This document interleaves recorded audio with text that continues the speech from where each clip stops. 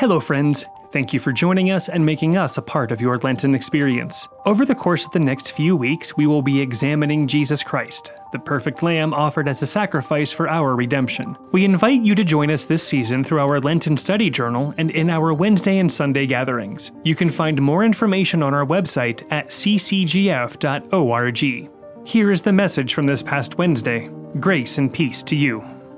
I'm going to apologize in advance for not being able to live up to that in any way, shape, or form. And also for these jeans, this was a bad choice, I'm sorry. It's laundry day, you understand. Also, Craig, you want to put out a bin, help us with that little dollar situation. We're accepting donations. Although I might not be the greatest evangelist you've ever heard, I'm confident that's not going to be the case tonight. I am extremely excited to talk about the Word of God with you guys. I was tasked this week with jumping into the book of Revelation, so it should be a layup. The fifth chapter, the entirety of the fifth chapter. So there's a lot in there, and I'm excited to dive into it in very little time, so we're going to get started.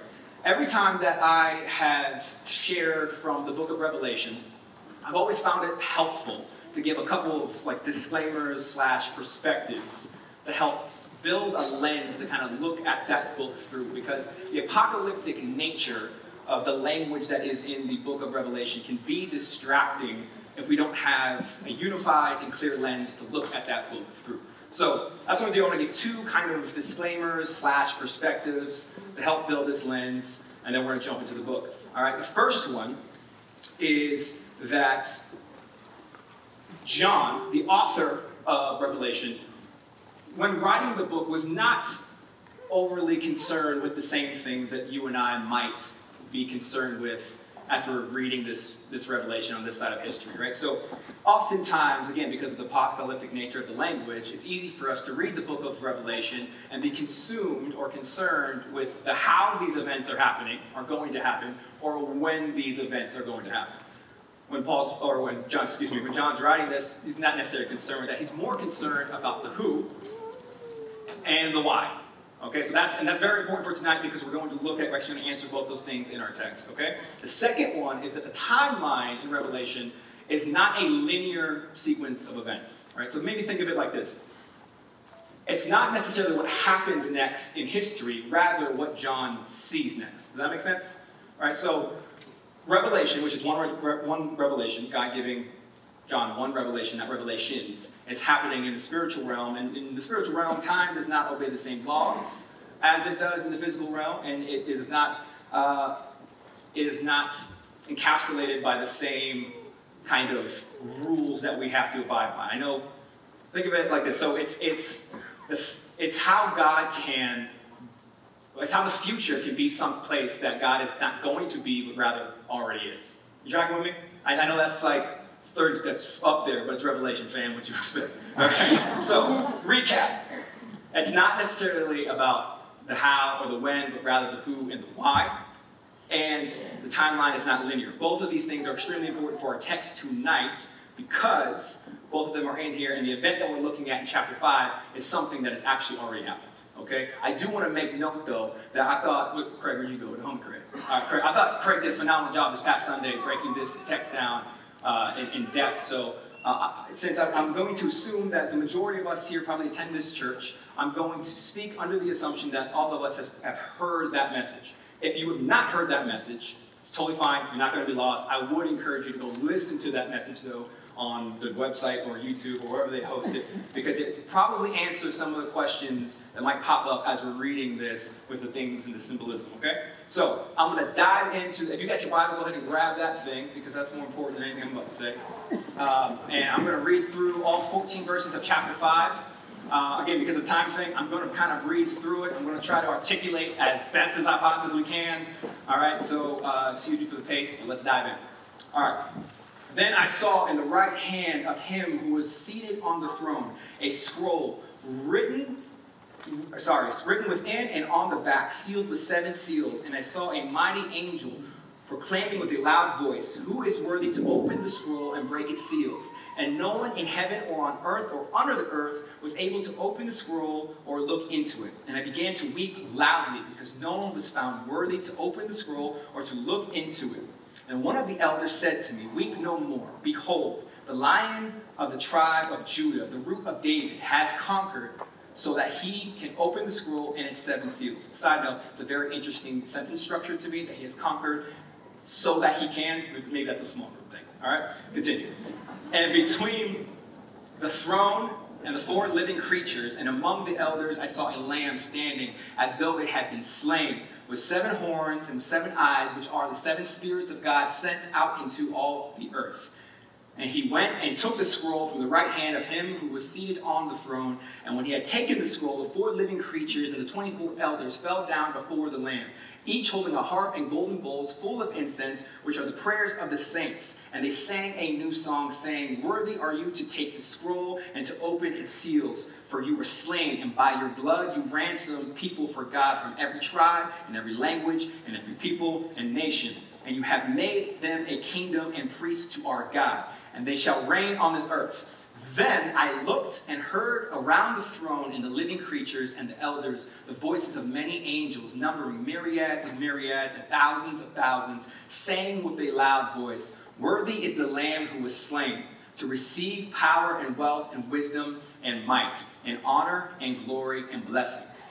And I heard every creature in heaven and on earth and under the earth and in the sea and all that's in them, saying, "To him who sits on the throne and the Lamb be blessing and honor and glory and might forever and ever." And the 4 living creatures said, "Amen." And the elders fell down and worshipped. We made it. All right. So there is a lot of things being described in this chapter. However, there is only one thing happening. So do not let the descriptions of the things in this chapter distract you from the one thing that's happening. And the one thing that is happening is the worship of the Lamb who was slain. Everything else in this passage is pointing to that one event. It's either telling you why they're worshiping the Lamb, who is worshiping the Lamb, or what they're worshiping the Lamb with. Okay, so that is the focal point for tonight. And I'm going to kind of paint with a broad brush here. But from my personal experience, I would say that we in the American church probably need to do a little bit of work on our understanding of the concept of worship. Because I've heard this described as a genre of music, and the thing that you do when you listen to that genre of music or perform that genre of music. Okay, now, one of those things is an appropriate representation of the definition of worship. The other thing is just an adjective. Okay, so if worship is when we ascribe the proper worth to an individual or object. So if God is worthy of our praise, then we worship him when we give him the praise that he is worth. Right? So songs is the phenomenal way to do that. I was actually wrecked, man. I don't know if y'all did it. When Mike was singing, or Come Thou Fount, I can't sing the "prone to leave the God I love" line without crying. So the fact that happened was just it comforted me tonight. So thank you guys for choosing that song. But another way, as Craig spoke earlier, that we are able, that we use the phrase worship, at least in this church specifically, is when we talk about when we're giving our tithes and offerings. Right? So we talk about if God is in fact worth our wealth, which according to this passage, he specifically says that, then we are worshiping God when we are giving him the wealth that he is worth.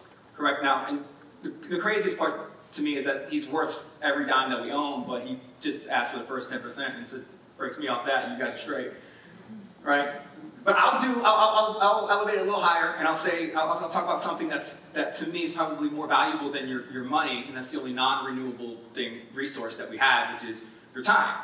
Right? I read this one time, and I thought it was hilarious in like a crying clown, ironic kind of way.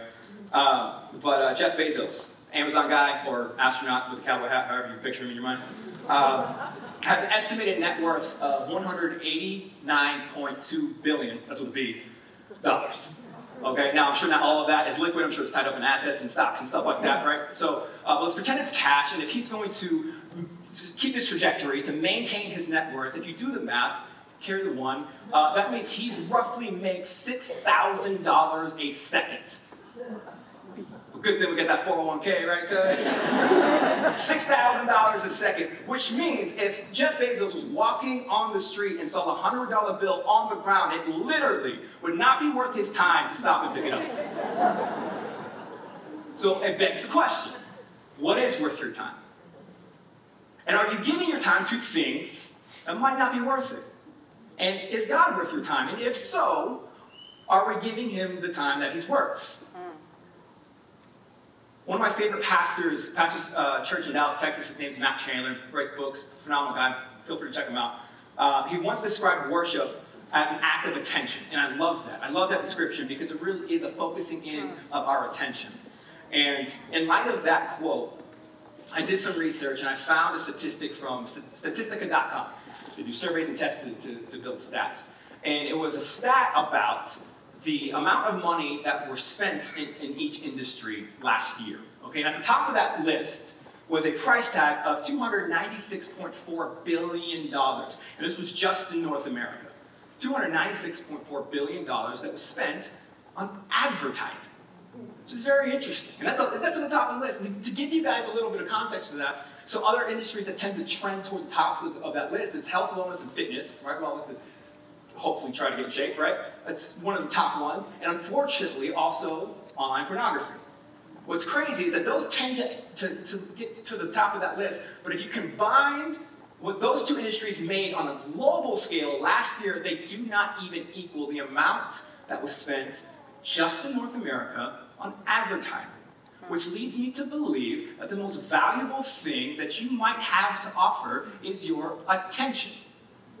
And I believe that because somebody's willing to spend $296.4 billion to acquire it. It's very interesting. So I'm going to wrap this up, land this plane, and let you guys break off into groups here. In verse 12, it says, "Worthy is the Lamb who was slain."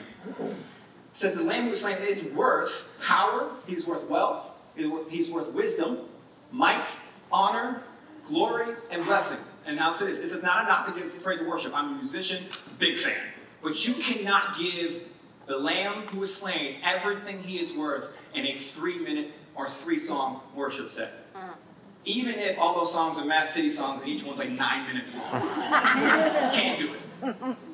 We're going to give the Lamb who was slain every single thing that he is worth. We got to do that with our lives, family. Got to. I don't know another way. So, I would encourage you guys to consider this question with your small groups. How is it would we as individuals and as a community give the Lamb who was slain the power he is worth, the wealth that he is worth, the wisdom that he is worth, the honor, I wish I had another 30 minutes on that one, honors that he is worth, the glory and the blessing. How would we do that? I would encourage you guys to use each other to find that out. Thank you guys.